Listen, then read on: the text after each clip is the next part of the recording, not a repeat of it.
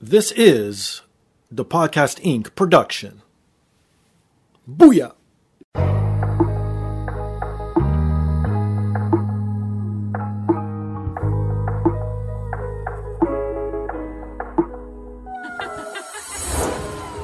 And now, this is the moment podcasting fans listening around the world have been waiting for. Coming to you, not so live from a listening device of your choice. It's time!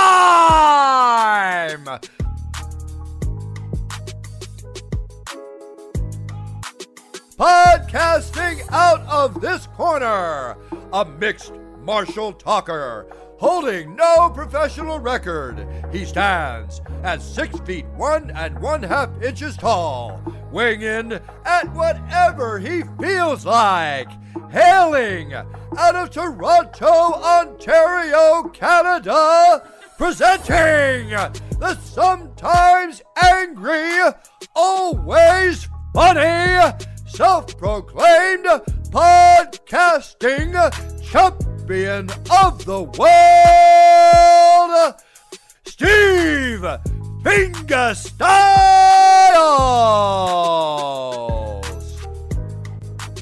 So, welcome to another rendition of the podcast. I am here once again, always again, and brought to you by First Row Collectibles. If you're into nerd culture, if you're into science sports memorabilia, if you're into wrestling memorabilia, please visit firstrow.ca. Use promo code THEPODCAST20. You'll get 20% off. They got everything from comic books to old school wrestling figures, science sports memorabilia from any sports league, you name it, they got it. They ship worldwide. The best thing is they update daily, so please visit them at firstrow.ca.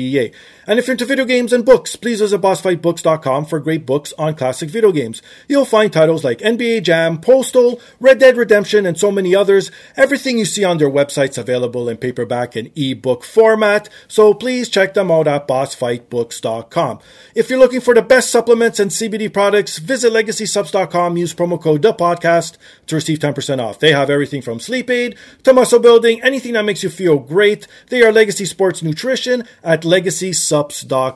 And if you want to support me directly, you can visit my merchandise store at tpublic.com or scroll down on today's device. It's embedded right there in the description. Click on that link, it takes you right to the merchandise store. I got everything from hoodies to travel mugs to phone cases, anything you need or want, it is literally there. But the easiest thing, the freest thing, the best thing you should be doing for the show each and every week is rate, subscribe, review on all major platforms, most specifically Apple Podcasts, Stitcher, TuneIn, SoundCloud, Spotify, and iHeartRadio.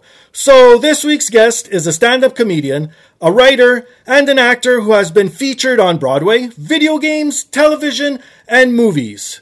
He also holds a brown belt in Brazilian Jiu-Jitsu, and you could catch him regularly at the Hollywood Laugh Factory. The hilarious Bill Dawes. Yay! It's funny when you do an intro and then there's no one to say, like... Right? It's up to you, whatever you want to say. There's no crowd response. There's and I would hope, can you imagine though, if people are like listening to this on public transit and stuff and just start yelling out loud when you start introducing someone? No, I'm not worried about that. That's not going to happen. So how's it going, my friend? What's going on with you today? I just came back from jiu-jitsu. I'm training. I'm prepping for my black belt test. Oh shit. Okay. Every time I have a test, I always feel like I'm gonna fail. I think to fail the test, you really have to fail. Like, he wants you to win.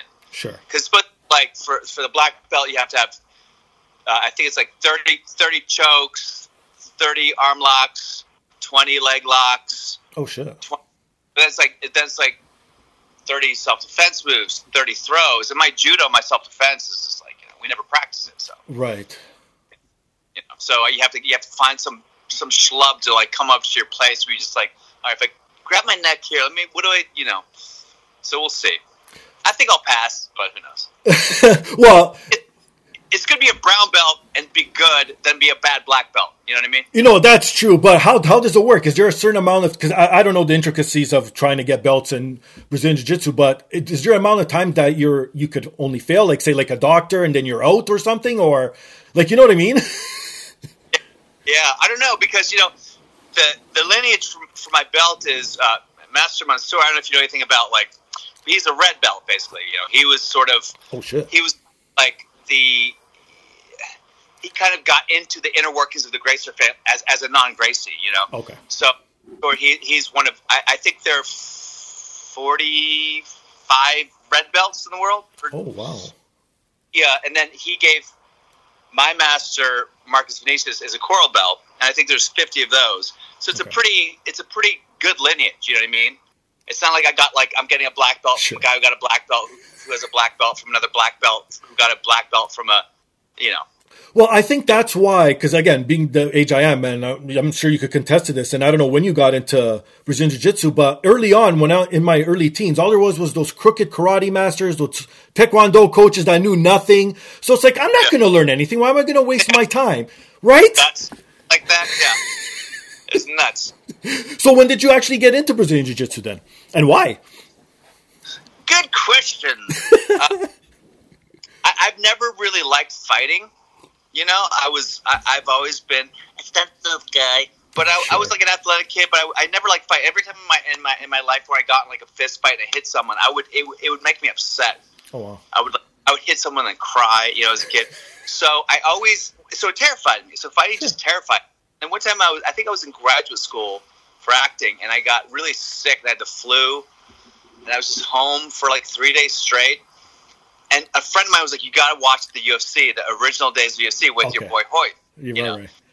So, but like at that time, like violence and blood, it did get me nauseous, but just made me feel really like bad inside. Okay. And so I watched the UFC, and that was brutal, right? But at the same time, what was interesting about it is you have like 165-pound Royce Gracie beating up these monsters from the using like leverage and science and angles and technique, and I'm like, oh, it's not about like, dude, don't let me get angry, I'll fucking go nuts. It's not about that. It's about it's more mathematical, and I was always like a math guy in college for like aerospace engineering. Wow. So for me, there's something very like intellectual and mathematical about it that isn't about like, dude, you've never seen me fight, bro. I can fight. Like people have this idea that the crazier they go, the better the fighter they are. And I was like, it actually has nothing to do with that.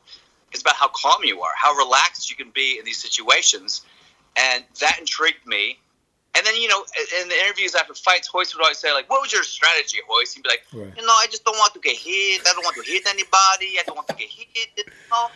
So that's it. I don't want to be hit. And they're like, okay, you heard it here first. And it was just, it was really, it kind of flipped my whole idea about what it meant to, like, defend yourself and what it meant to be in a situation where you had to defend yourself. And I was like, it's not about being, like, the guy who freaks out, or the guy who's crazy, the mad dog guy who's on roids. It's about being, like, precise and technical and trained.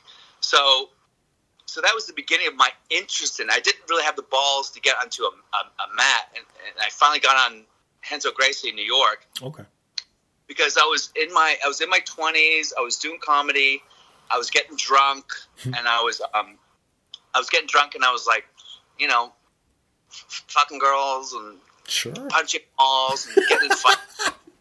Being like, also a yoga teacher, so I was just kind of like, okay, that's crazy. It was a weird thing because at one level I thought like, I'm so interesting. Like, I'm a comic and I get drunk and I get fights, but I'm a yoga teacher at 9 a.m. And so, but really it was just a life of no integrity. You know what I mean? It was just a bullshit thing that in my head I thought made me interesting, but really I was being inauthentic. So a guy's worked security at the Laugh Factory in Times Square told me that he was working at Renzo Gracie's. He said, man, you got to get into it. I was like, no, man, I'll drink my fucking rum and coke. Sure. But I don't know how he convinced me. I finally did it because it was like a free week trial. So that was the thing to get you in. All right, let me try it for a week. Sure. And I remember you're down in the basement. This is before it became like, before John Danaher and Gordon Ryan, Gary Tony kind of made it this sort of like really vibrant, rich community. It was it was a lot seedier, and it was like in the basement and on 30th Street, which is already a shitty part of town. You go there and you put in your gi. You remember the first time you put on a gi? You feel like a kid. You put your belt way too high. You put like over your belly button and shit. You look stupid. You feel stupid. It's too big. You're doing jumping jacks, and you're like, I'm like, I can't be a guy almost 30 years old doing jumpy jacks, my pajamas. Right. It's just really weird. But I was like, I'll do it for a week, and it's humiliating. And then there's a point where all of a sudden, like, something gets tested. Okay. You know what I mean? And you kind of your instincts and you learn something. You kind of like, oh, I escaped something that I didn't know I could, and it was just enough to get me to go like, I'm going to keep fucking with this, you know. And it's just been a really interesting journey. There are times that I've been injured and I'm out of it, and like injuries, hit by cars, back injuries, and almost every time that happens, I'm like, now I'm approaching 40. Do I need to get back into the fucking dojo? Is it? What am I get? I'm not a competitor, so what am I getting out of it? But then you get back into it, and there's something about it. I guess it's just really primal and necessary. Maybe for women too, but particularly for men, just like a sense of a constant humility and respect for other people, respect for yourself that you need to be reminded of. It's a great way. I mean, unless you're Gordon Ryan, you're like the top of the fucking heap. Of course. It's a great day, completely humbled, and to allow yourself the ability to be humbled is kind of like a great thing. But there's also a sense of accomplishment because, like you said, I only rode once in my life, and I'll never do it again because I was so blown up after that one session. My God, I was lucky enough to have a black belt come over for a podcast, and then after we rode, before we podcasted and all that, it was fantastic. But yeah, like you said, I was but mind you, he had like 100 pounds on me, but I was humiliated to shit. But then he showed me some techniques, and it was like, how the fuck did I pull this off on a guy that weighs 100 more pounds sitting on top of my chest? Yeah, it's really wild. I mean, I look back now, like, when I roll, I mean, I'm not rolling with, like, the biggest monsters in the world, but I roll some really good black belts and brown belts, and I remember my grip would burn out, and my hand that too, yes, hurt. Yeah, all the and now the fun part is learning the moments where you can just really just relax. I think it's like anything in life where you can just acting, comedy, jiu-jitsu, sex, it's all the same shit. If you can just really just fucking breathe and relax and be in the moment, it's a really the first time I discovered that I could just literally just kind of like go limp, in the bottom position while someone's trying their best to break an arm or choke me, and actually I can affect. With using very minimal, it's a pretty great feeling because it makes you realize, like, here's a trained person trying to injure me. I mean, granted, they're not punching. Yeah, of course. But they can't choke me and they can't get an arm lock, and I'm literally doing nothing. Wow. It's a kind of cool feeling that you can evolve to the place where your awareness, your kinesthetic awareness, is such that you can kind of like really be economical with your movement and your energy. And I know you mentioned you didn't like violence and all that stuff, but now that you've done some sort of combat, do you want to branch out into any other type of, like, boxing, kickboxing, or even judo? No? Wrestling, maybe? Smile, bro? You didn't want to fuck up the smile? Well, you can do wrestling. Yeah, it's right because I feel like I used to have I don't use a mouthpiece anymore, which is stupid. Oh, shit. I really should. Yeah. I think me not having mouthpiece is a reminder that, like, okay, dude, like. You're not going crazy, Be aware. Maybe that's just an excuse. It's, same reason you don't wear a condom. Well, I'm not saying with skanks, but that you just don't. I just uncomfortable. I don't want to. Like taekwondo. Why would I ever want to learn how to high kick? And I guess other things. There's Krav Maga, which is interesting because very applicable to, like, real self defense. Because some people say, well, jiu-jitsu isn't really. It doesn't really apply to, like, a real-time street fight. But at the same time, like, I think the idea of a real street fight is almost mythical. You almost don't... I mean, how many times in your life have you needed to get in a street fight? It's incredibly rare. It is rare. You got more fights in the schoolyard than you did in your adult life, right? So... Yeah. And my master, he's a coral belt, he was from Brazil, from Rough Tar Brazil. He said he's never been in a fight. Oh, wow. He's never been... I was like, what? He's like, look, in any situation, you have the option. Your options are to stay or to go. That's true, too. Right? And he goes, and if you stay, he goes, you should always leave. And if you stay, you should have a really good reason. That reason shouldn't be your ego. Mm. If you're protecting yourself or someone you love or someone who needs it, But that's rarely the case. You know what I mean? That you're actually using violence to protect somebody else. You usually use it because someone's like, hey, you're a douchebag. What'd you call me? I'm not a fucking douchebag. Whatever. Like, gives a shit. Some guy calls you. People insult you. People get.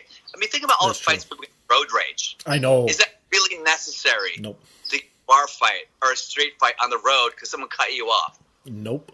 It's so true. But because it's all really at the end of the day, like your ego is just a reflection of your insecurity. Like he's this whole idea, like a rap community, someone disses you. Right. If someone disses you and you're that upset, you're a little baby. Yeah. You're done, you dipshit. That is true. Oh, who gives a shit?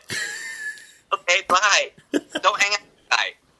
It's so dumb. It like is. These people realize like how stupid they sound when they get like, oh, don't disrespect me, or you fucking made fun of my sister or my mom. Who gives a shit, dude?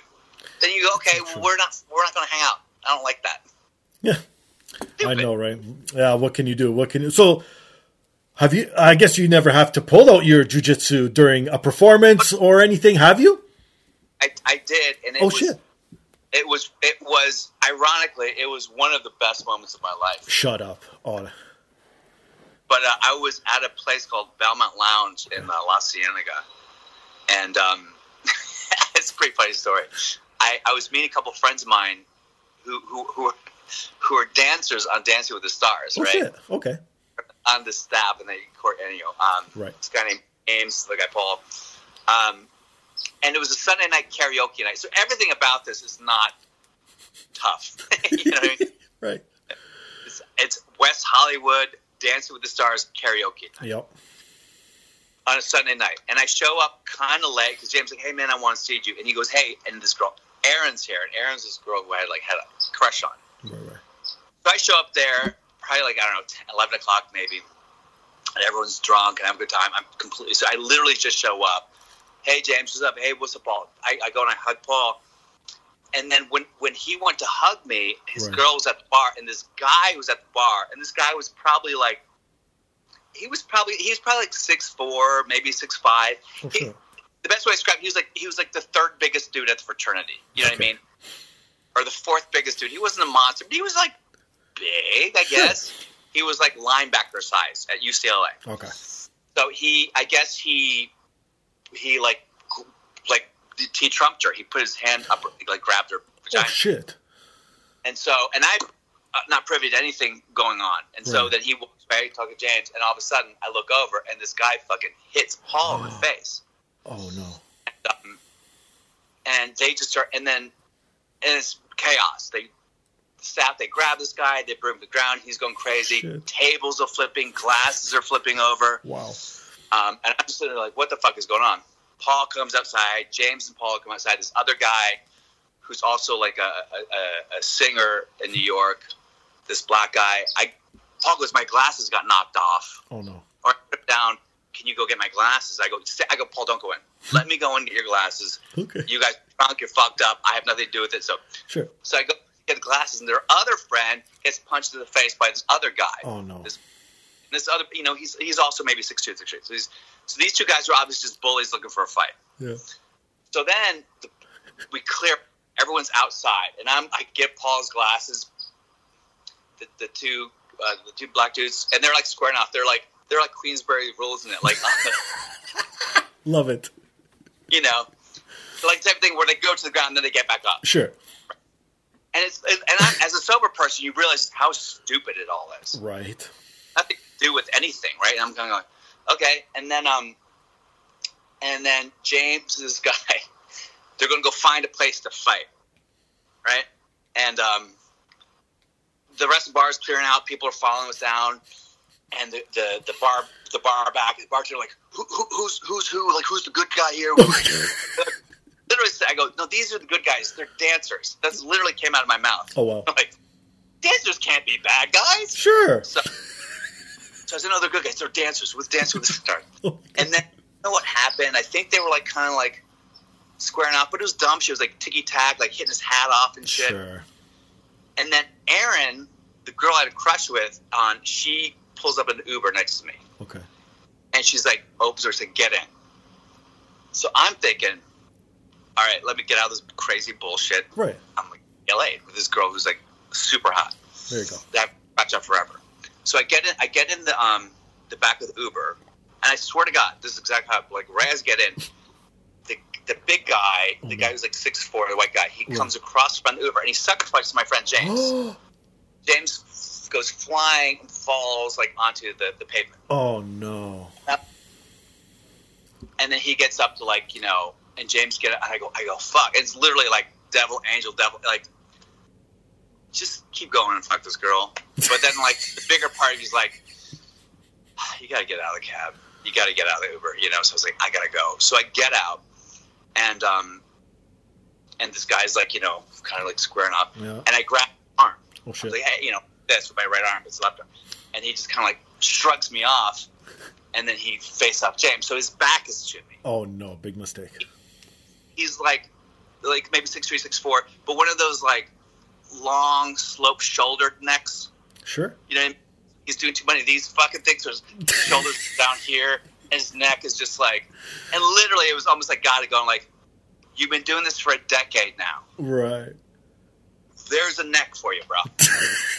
Right, grab it. And I'm like, it was literally like, I get it. So, but I'm like, and James is kind of like, they're squaring off. So I just go, fuck it.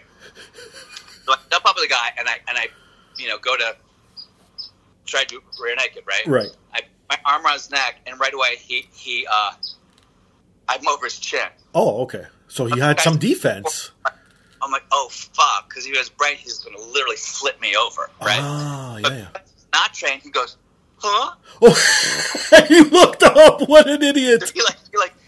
So I got under his chin. Now once he was looping, so I couldn't get this, but I used my fucking Irish potato eating chin, and I just like, this was one cry, and I just went. Oh, you just crushed it. I Popeye chinned him. I was just like, oh. And I got his, and we just went, woo, like timber. Yeah. I love the scar. I mean, you can't really see, but I have a scar here because I landed. So I landed, and I was, I was still just kind of like, and then I felt him. He was gurgling, and then he was like, and so I felt once I felt the gurgle, I knew he was done. Out. Yeah. So I stood up, and he was doing like the stanky leg. He was just kind of like, shut up. Just like the stanky leg on the ground. Oh no.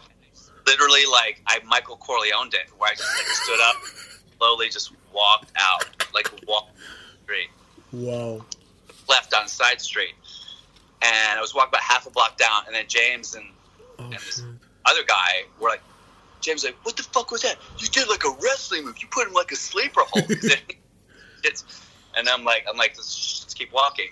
Let's fucking get out of here, because I didn't know. Oh my god. The funny thing is, when I was choking him, and he was like, there's a guy like, he's killing him. Shut up. He's killing him. That's how people die. No. Because the movies, when you come up with somebody, you go, they're like, and they're dead. Yes. They're just like, no, they go out for literally 5 seconds. Oh my god. But people don't know, like, you come in a movie and they go, and the person's like, and they're dead. It's ridiculous. Obviously, if you wanted to choke someone to death, you have to choke them. Then you have to wait like 3 minutes for the fucking brain to die. Right. And hold the pressure. It's really hard. Oh my god. So anyway, we walk up the street. We come back down La Cienega. Okay. The whole block must have been like a 10-minute, walk. Right. Now, mind you, the whole bar had cleared out. Different people were fighting. There was a melee. My god. Coming back down, it was empty, dude. Shit. Because the minute somebody goes unconscious, dude, it's weird. People are weirded out. I know. And I remember this, and I try to find that guy later. Not in a way of like, one of the things I believe about jiu-jitsu that I was always told from the beginning was, my first jiu-jitsu teacher, not hands up, my first one was like, he's like, like jiu-jitsu good because you go to a bar, you get drunk, you get in a fight, you punch someone, they punch you, you have a scar, they have a scar, you hate each other forever, you have a scar for life. But you go to a bar, you get a fight with someone, you choke them out, they go to sleep, they have a dream, they wake up, you're friends, you have a drink together.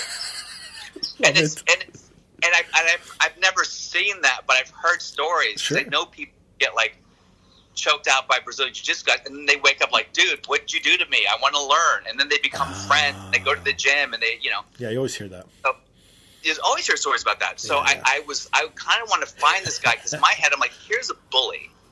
He's probably like just out of college, maybe like 24, 25. Right. He thinks he's a tough guy. He likes bullying. He likes grabbing women like this. He likes being a fucking piece of shit. Right. And he got choked out. He woke up in the middle of La Cienega having no clue what the fuck happened. Jeez. Now, you could say that I sucker choked him. Kind of. I did grab his arm first. Right. But still. But the sucker choke. He just choked. That's the good thing about jiu-jitsu. You can't sucker choke. You just choke. So, but he woke up, and when I don't know if you've ever been choked out before, or training or whatever. You don't wake up like, who the fuck did that, man? Exactly. Yeah. You're like, get me home. Somebody get me home. Yeah. And it's really humbling. Like, I was training one time, and there was this Russian girl. She was a blue belt, and a lot of times with blue belts, you just kind of go, here's a position. You give them a clock choke, Okay. blah blah blah, and at the last minute, you go, I'll just break out of it. Sure. Right? Give them everything except for that last 10%, and then you go, I'll get out. And particularly it's a woman, so I was like, she starts going on the talk show. I'm like, okay, do I get out of it? In my head, but in reality, I want out, dude. Sure. And I out like snoring flat on the ground. I went out on my knees, so I kind of was just on my knees, and then kind of like sitting up on my knees, but my head just dipped, and I opened them, and everyone's like looking at me. And I was like, what? And they're like, you went out? I was like, no, you didn't. They're like, yeah, you went out for a couple of seconds. I was like, oh shit. what do you mean? I'm sitting here. I was like, yeah, but you kind of, because everyone's, Yeah. and like for like a week afterwards, I just felt so small. I just felt like this little guy, and my voice was all timid. It's very humiliating. So I think in my head, I'm like, I hope this happened to him, and somehow it like changed him in a weird way. Sure. Maybe he woke up in a bizarre, and I believe that. I do believe that when you punch and you kick and you do, like, you're not going to make a better person. No. But when you choke out, you can. I believe that's true. It's true. I think it's scarier to be choked out than it is to be hit in the face, I would think. Yeah. And particularly again, we just go and punch. It's fucking bizarre. I know, right? Yeah. So I try to track that guy down. I never found him, But well, if you're listening, send us an email. Let us know how you're doing. At this point, it was 4 years ago. It's not, Oh, shit. Yeah, no kidding. Well, you're also a huge MMA fan now. Like, it's not like how it used to be back in the Barbarian days, obviously. Like, there's rules, there's classes and everything. So you are a huge fan, and you get to interview some of the best on Adam Hunter's show, MMA Roasted. Again, former guest. Shout out to Adam, friend of the show. Yeah. And, like, to be, like, again, a fan of watching them and then being able to talk to them on a peer level, like, you know what I mean? As a UFC fan yourself, how was that like the first time Adam was like, why don't you come on my show and talk to some guys from the UFC? Well, I think the first time, well, keep in mind, I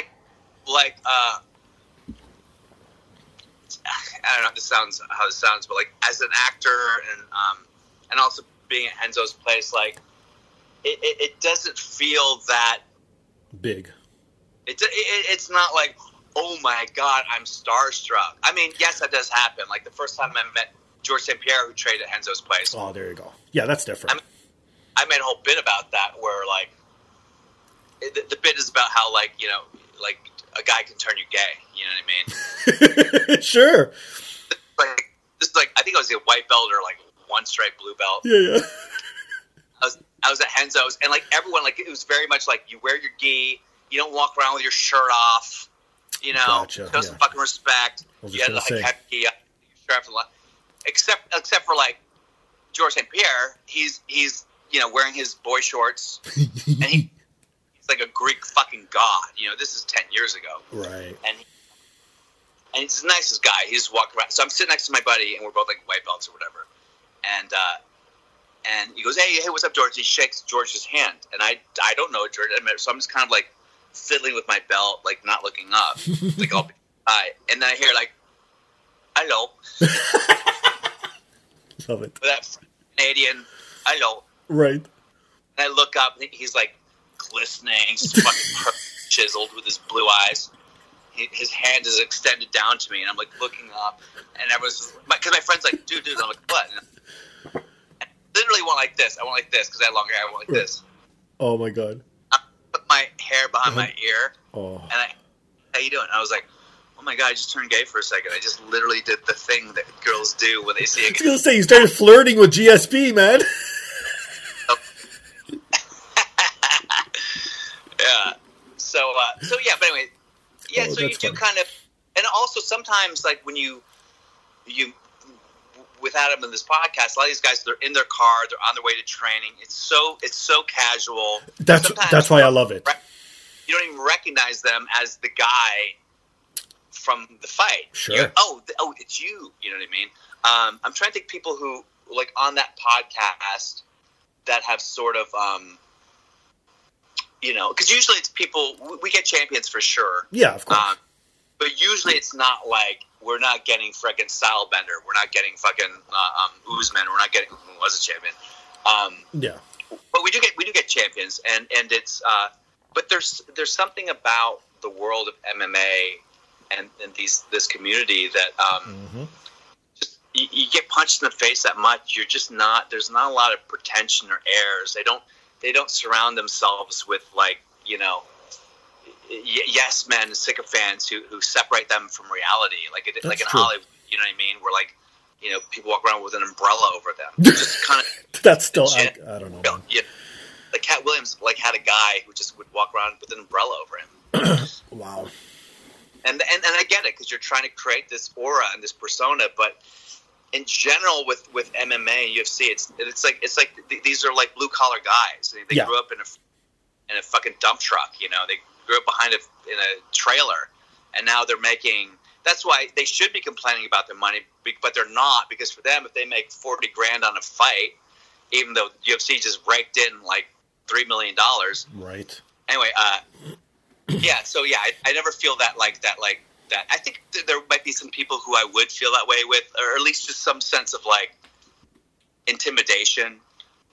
Like if a Diaz brother was on, I would feel comfortable making jokes. You know what? That's the same thing with me. Like even when I look to try and get MMA guests on, and I'm like, fuck, this is a lighthearted show. Like, you know what I mean? I'm not like a reporter that's going to ask those serious questions. So not like how Adam does it, but a little bit more lighter than Adam. Like, you know what I mean? So it's like. I don't want to get, like, say, a Diaz brother, and I'm like, I say the wrong thing, and this fucking guy, even though I'm in Toronto, next thing you know, next week I see him walking down my street looking for me. Like, you know what I mean? Yeah.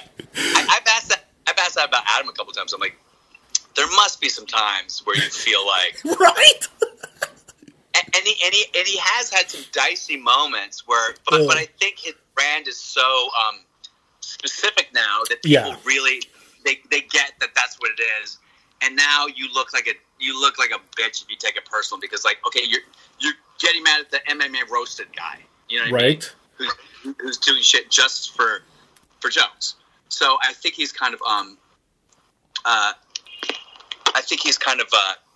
whatever. I think he's kind of been able to create a sort of sanctuary for himself that way.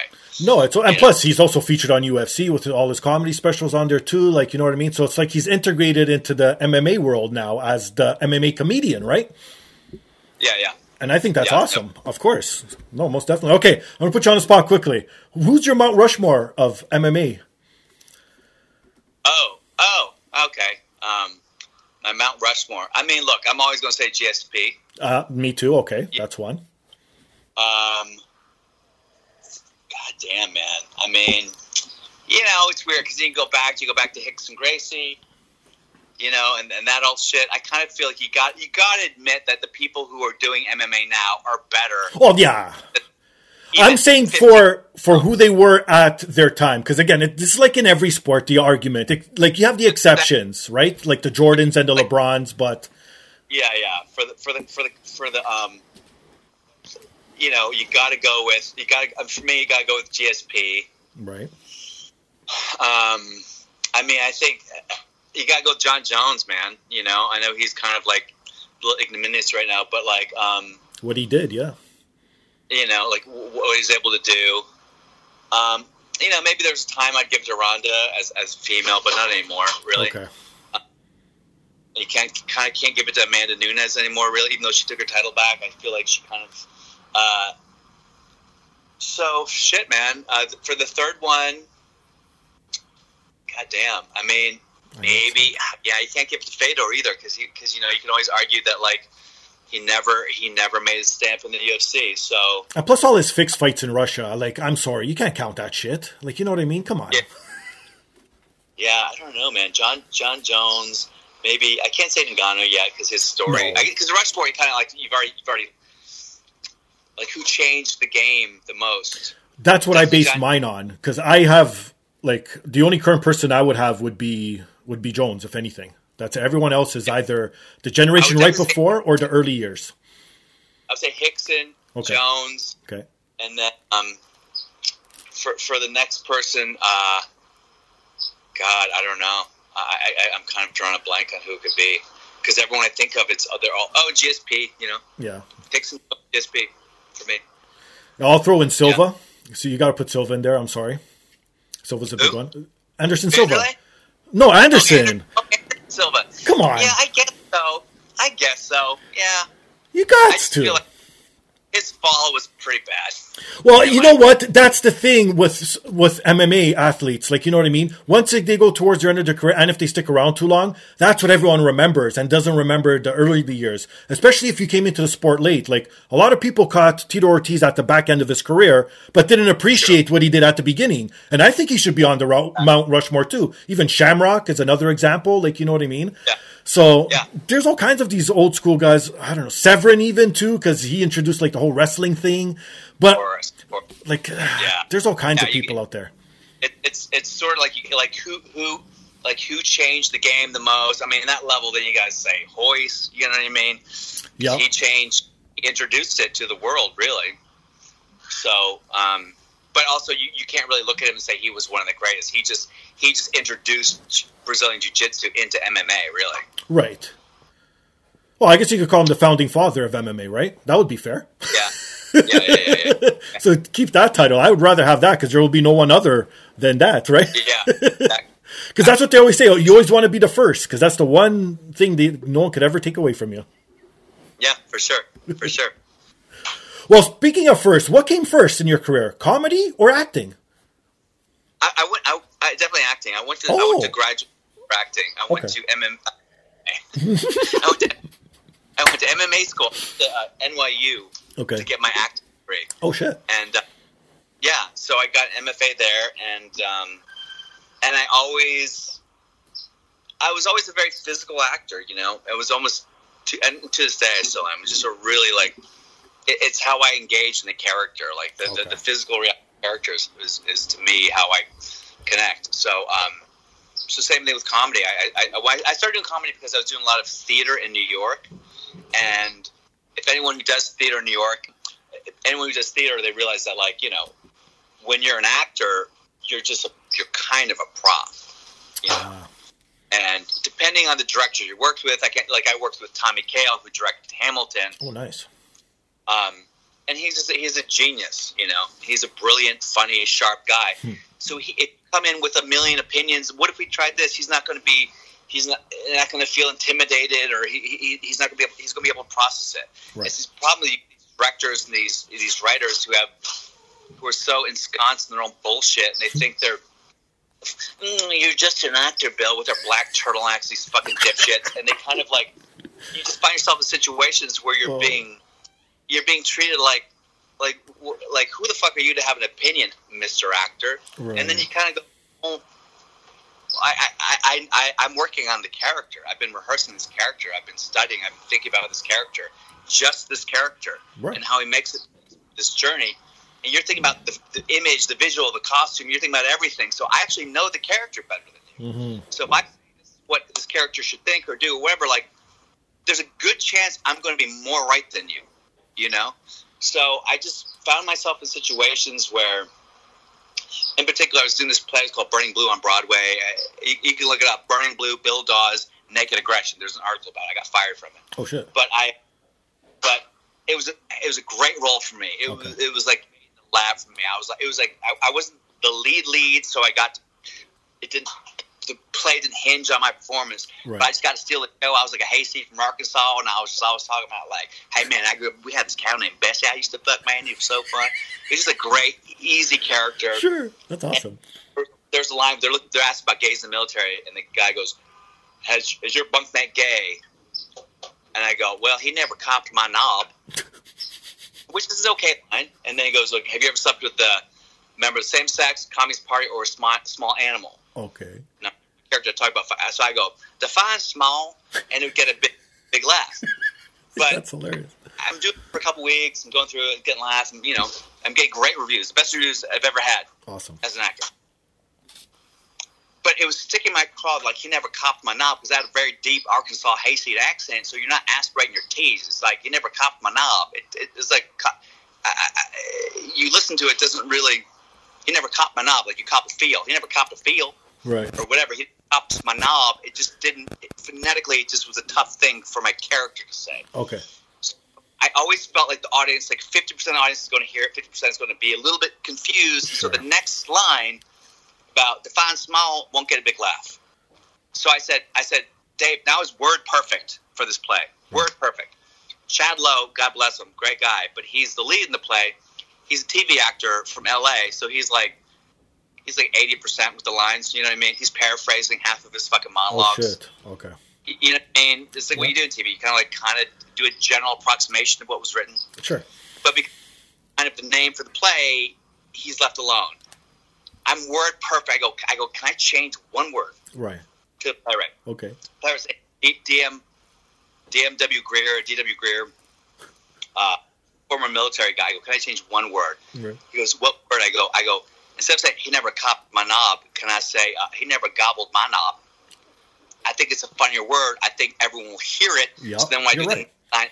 it'll be a bigger laugh. Bill, I'm a playwright. This play has won awards. You're just an actor. Oh, God. Just say you're a good actor. You can make it work. And I was like, okay, sure. But I think this one word will make it a little bit better. I kept asking, fine. Okay, fine. Just do it. So doing this play, I go, is your bunk my gag? I go, well, he never gobbled my knob. Huge laugh. Awesome. Same sex, Communist Party, small animal. Define small, applause break. Bringing the fucking house down, and I'm like, yeah, I knew it. Right. I knew that my instincts were right, and then the next day, this dumb fuck, DMW Greer, this asshole, calls me, Bill, you got to put it back, Bill. You got to put it back. Oh. But you were there. You saw what happened. I know, but still, you got to trust me. Fuck off. I go, Dave, I'm asking you for. This is a play that's going to be months. Right. I'm asking for one word, dude. I know. Can you give me one word? Just trust me. And this is just an anal retentive guy who isn't that smart, who hasn't done anything else. I mean, they ended up making a movie of it's called Burning Blue. Okay. And then a movie of it, and it was a garbage movie. It was an average play, and he was just too dumb to be able to realize, like, hey, you have an actor who this is all he wants to do, this is all he cares about. And you were such a micromanaging fucking anal retentive fucking asshole that you're going to tell him he can't change one fucking word and it works better and you saw it happen in real time and you're such a fucking like overprotective micromanaging dipshit. You can't give it to him? I know, right? So here's the corollary. And he didn't give it to me. Other shit happened and I'm getting fired from the play. There's an article in your clothes called Bill Dawes, Burning Blue, Naked Aggression. Hilarious. So, cut to, I'm on Broadway now. Okay. With Tommy King. In a Broadway play. Millions of dollars. NFL is backing it. Oh shit! I had this scene where I talk about Vince Lombardi. Again, I'm playing a guy from another guy from Tennessee, Paul Horning. Okay. Slightly, not as loopy, but he's got like a little bit like almost like Texas act. Yeah. And I'm talking about how Vince Lombardi had his voice. He goes, man, there's a dog one time in practice, and everyone's trying to get this dog to get a field. And then Vince comes out. He's like, "Get that dog!" And this dog, boom, just skedaddles out of it. And it's a funny, cute little speech monologue, and it's supposed to talk about like the power that he had, this presence. Yeah. And I don't laugh. I do physical comedy with it. It was a little probably out of character, to be honest with you, but it worked. And then before we opened, Tom McHale goes, "Hey man, I think we're gonna cut this scene. We have another scene about like discussing with the guy about free agency." And I said, "Oh man, no, please, I need this. It's so important." He goes, "Why?" I go. He goes, "If you come, give me a pitch tomorrow about why you need it. Okay, and we'll see." That's fair. So I and I wrote this fucking giant email about why it was important for my character, the story of the book. I presented to him. He said, "Okay, we'll keep it. Now, keep in mind, this is millions of dollars on the line with this play, and this is a big moment, a big scene that I'm in, where I want to do this goofy dog monologue." And he goes, "We'll keep it." So he tells NFL, tells all the producers, "We're going to keep it." I do the monologue. Yeah. This play ends up running for 9 months. Wow. About 3 months into the run, I go, "Oh, this monologue is stupid." He's right. Like, it shouldn't be in the play. Right. It's out of place. Okay. It doesn't have anything to do with the plot. It doesn't really speak to Vince Lombardi or my character. It's just sort of like a goofy, fun moment. I was a stand-up comic at this time, so me, it was like I could do my little comedy monologue. Gotcha. Okay, makes sense. But for him, it was more important to have an actor show up excited every day and do the work and be excited about coming to stage and put his best into it than, like, you know, making a scene that was marginally better for the story. Because he cares about fucking actors. And that's why he creates fucking Hamilton with Lin-Manuel Miranda. It's the biggest Broadway show of all time. That's the type of people who make great art, not this DMW Greer fucking piece of shit. Yeah, no kidding. And you know what it is? Again, it's the old guard. It's the fucking older generation that's like, okay, look at it this way. Look how much good content is regularly dropped nowadays because of collaborations, people working together, versus back in the 80s and early 90s when 1 good or 2 good movies would come out a year. Like, you know what I mean? So it's like, come on, man, get a fucking clue. Yeah. So, but of course, that guy's and that director, David Hickok or whatever it is, John Hickok, and they haven't really done shit since then because of course they haven't, because that's how they operate. They operate as it's the small minds, you know. Yeah, no kidding. Anyway, it's fine. Oh, that's awesome. So, how did stand-up come after then? Like, were you just acting and you're like, so I got fired. Okay, I got fired from that play. Yeah. And I was just like, what the fuck am I doing with this theater, with these dipshits? Sure. Who are telling me, like, how brilliant they are all the time, and these mediocre new plays, off-Broadway, off-Broadway. I hadn't done Broadway. I had done one Broadway play at the time, which is bad. So, so a friend of mine was doing it, and he was like, you should do it. And I was like, come on, like, you're funny, you're a funny guy. So I got drunk. He bribed me, paid for my cab downtown. I went to this open mic, put my name in a hat. Went anything prepared, did 3 minutes trying to riff about some shit. This is maybe like 2004, maybe. Oh, okay.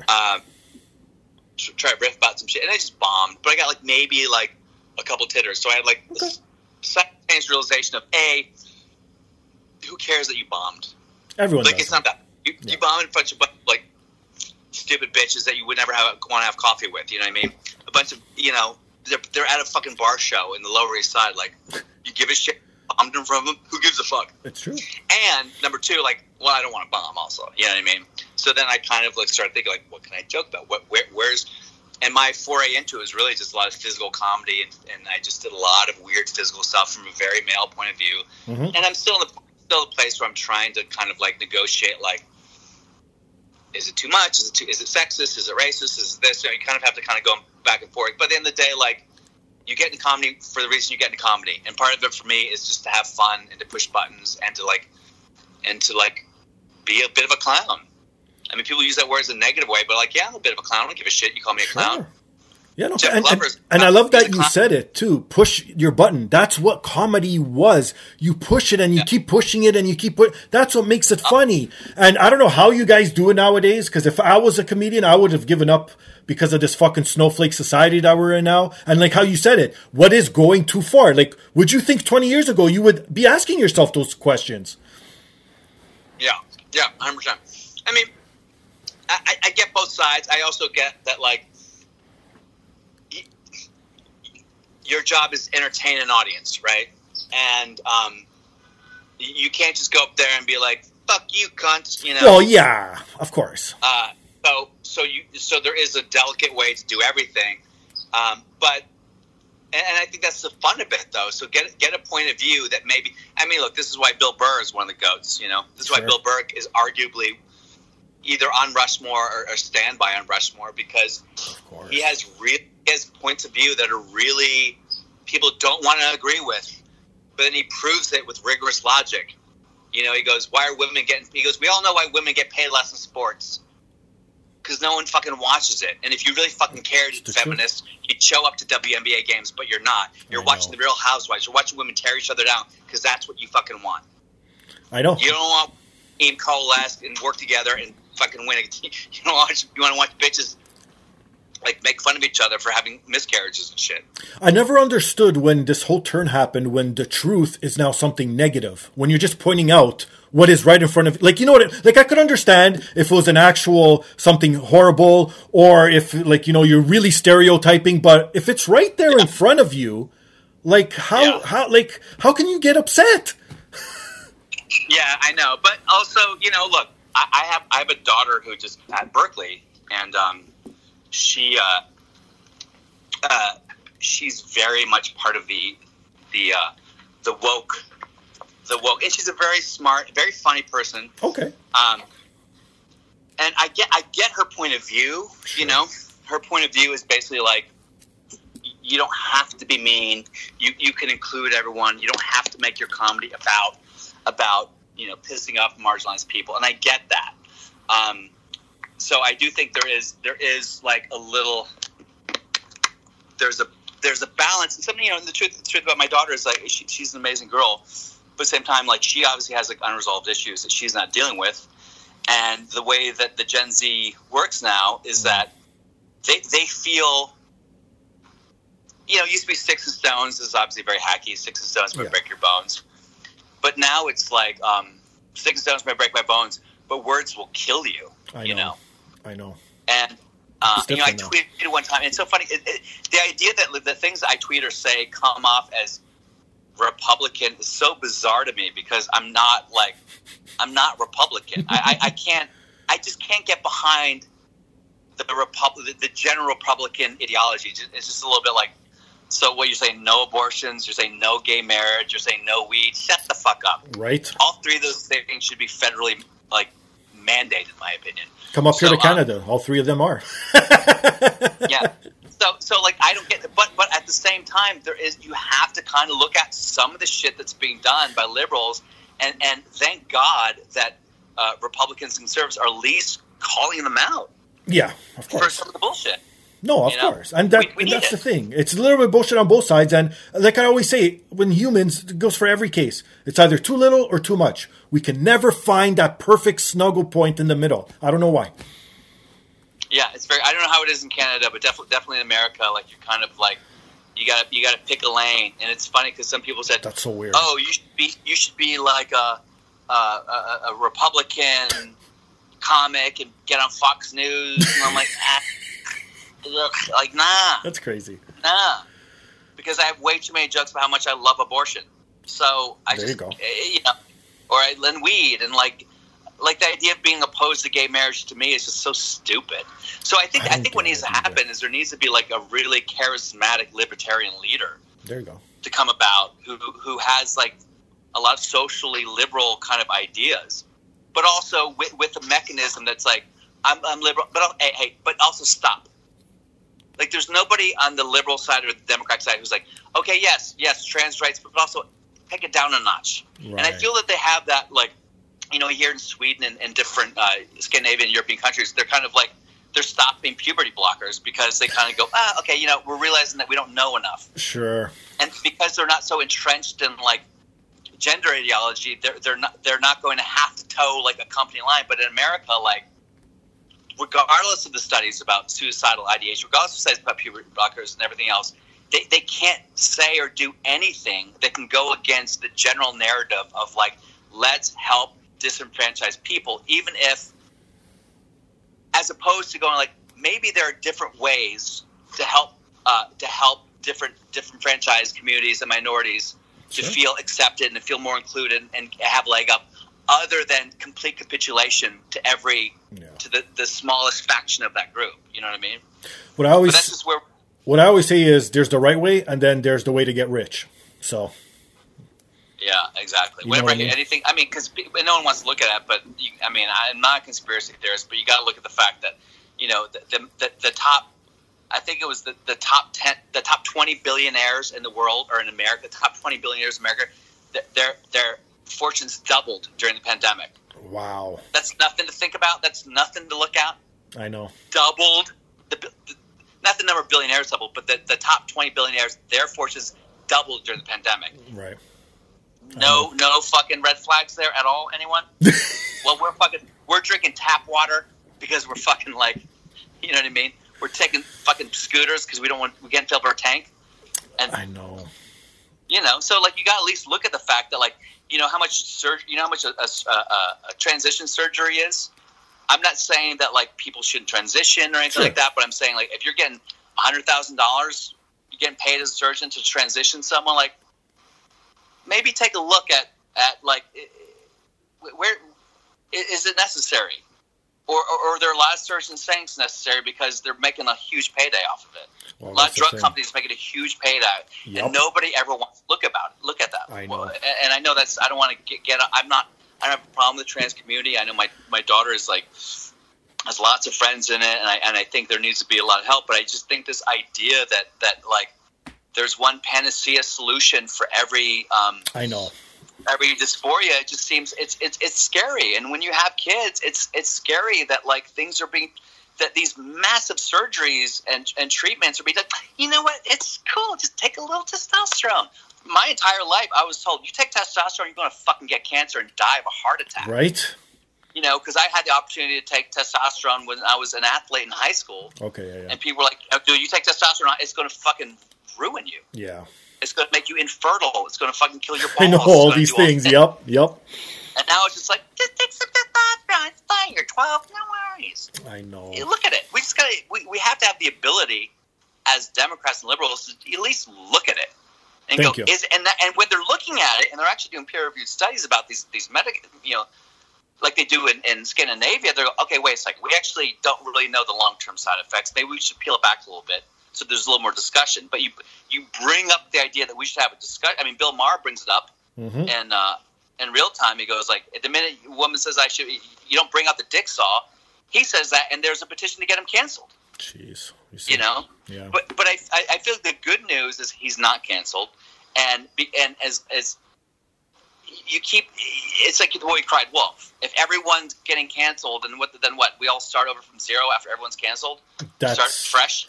And that's what I don't understand. Like, I'm all for, like how you said, support both sides. I see both sides. Again, yeah, if you're tearing someone down and you're making someone feel uncomfortable, I totally agree. Like, maybe you should bring it back a bit. But at the same time, what's the end game here? Do you want to cancel everything? Do you want it to go back to the Stone Age where you couldn't laugh, where there was no entertainment? Like, where do you want it to end? Like, I don't understand. Like, what I always say is, give me what you want me to follow, and I'll try my best to get there. Like, you know what I mean? Because a lot of people say you can't change old people, you know, the way they are. It is what it is.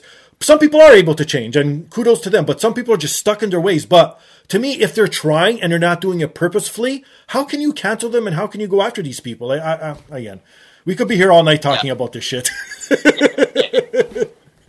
That's hilarious. I think that, and I also think the idea that like getting canceled, like sure, like if you're talking about like messing with children.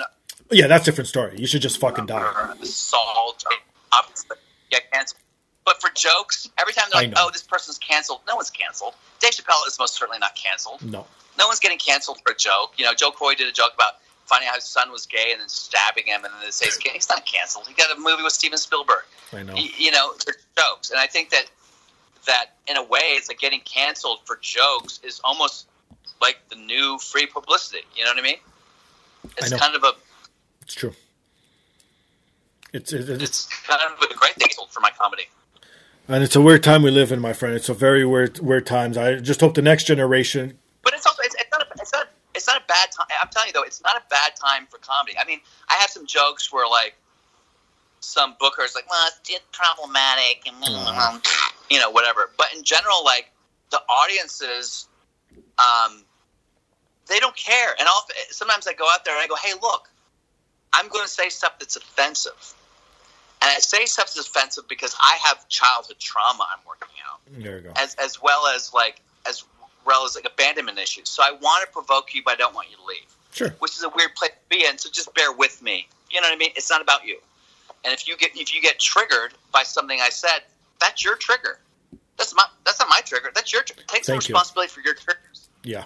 You know? That's what I said. We all have...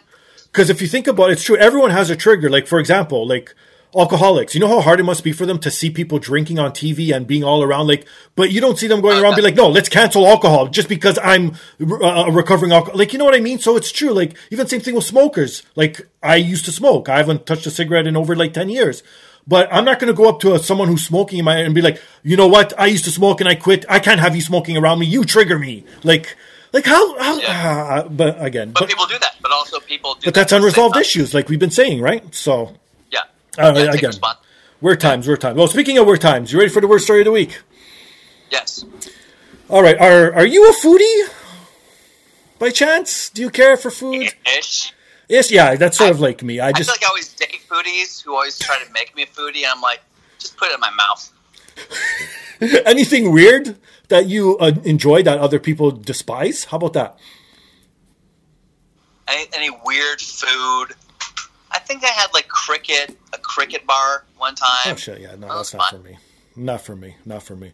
Okay, how about this? Would you ever want to try grinded up mummy or even some asphalt? Grinded up mummy or asphalt? Yep. No, right? What is a grinded up mummy anyway? Like a mummy, like old school mummy, like a mummified person.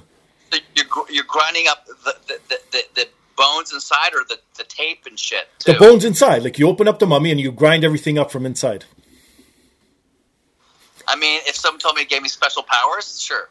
Well, here's the thing. So this week's story comes from back in the medieval and Renaissance era, where apparently Europeans used to ingest the grinded up mummy because they thought it would cure headaches and other small ailments, because obviously there was no modern medicine back then, so they would try anything.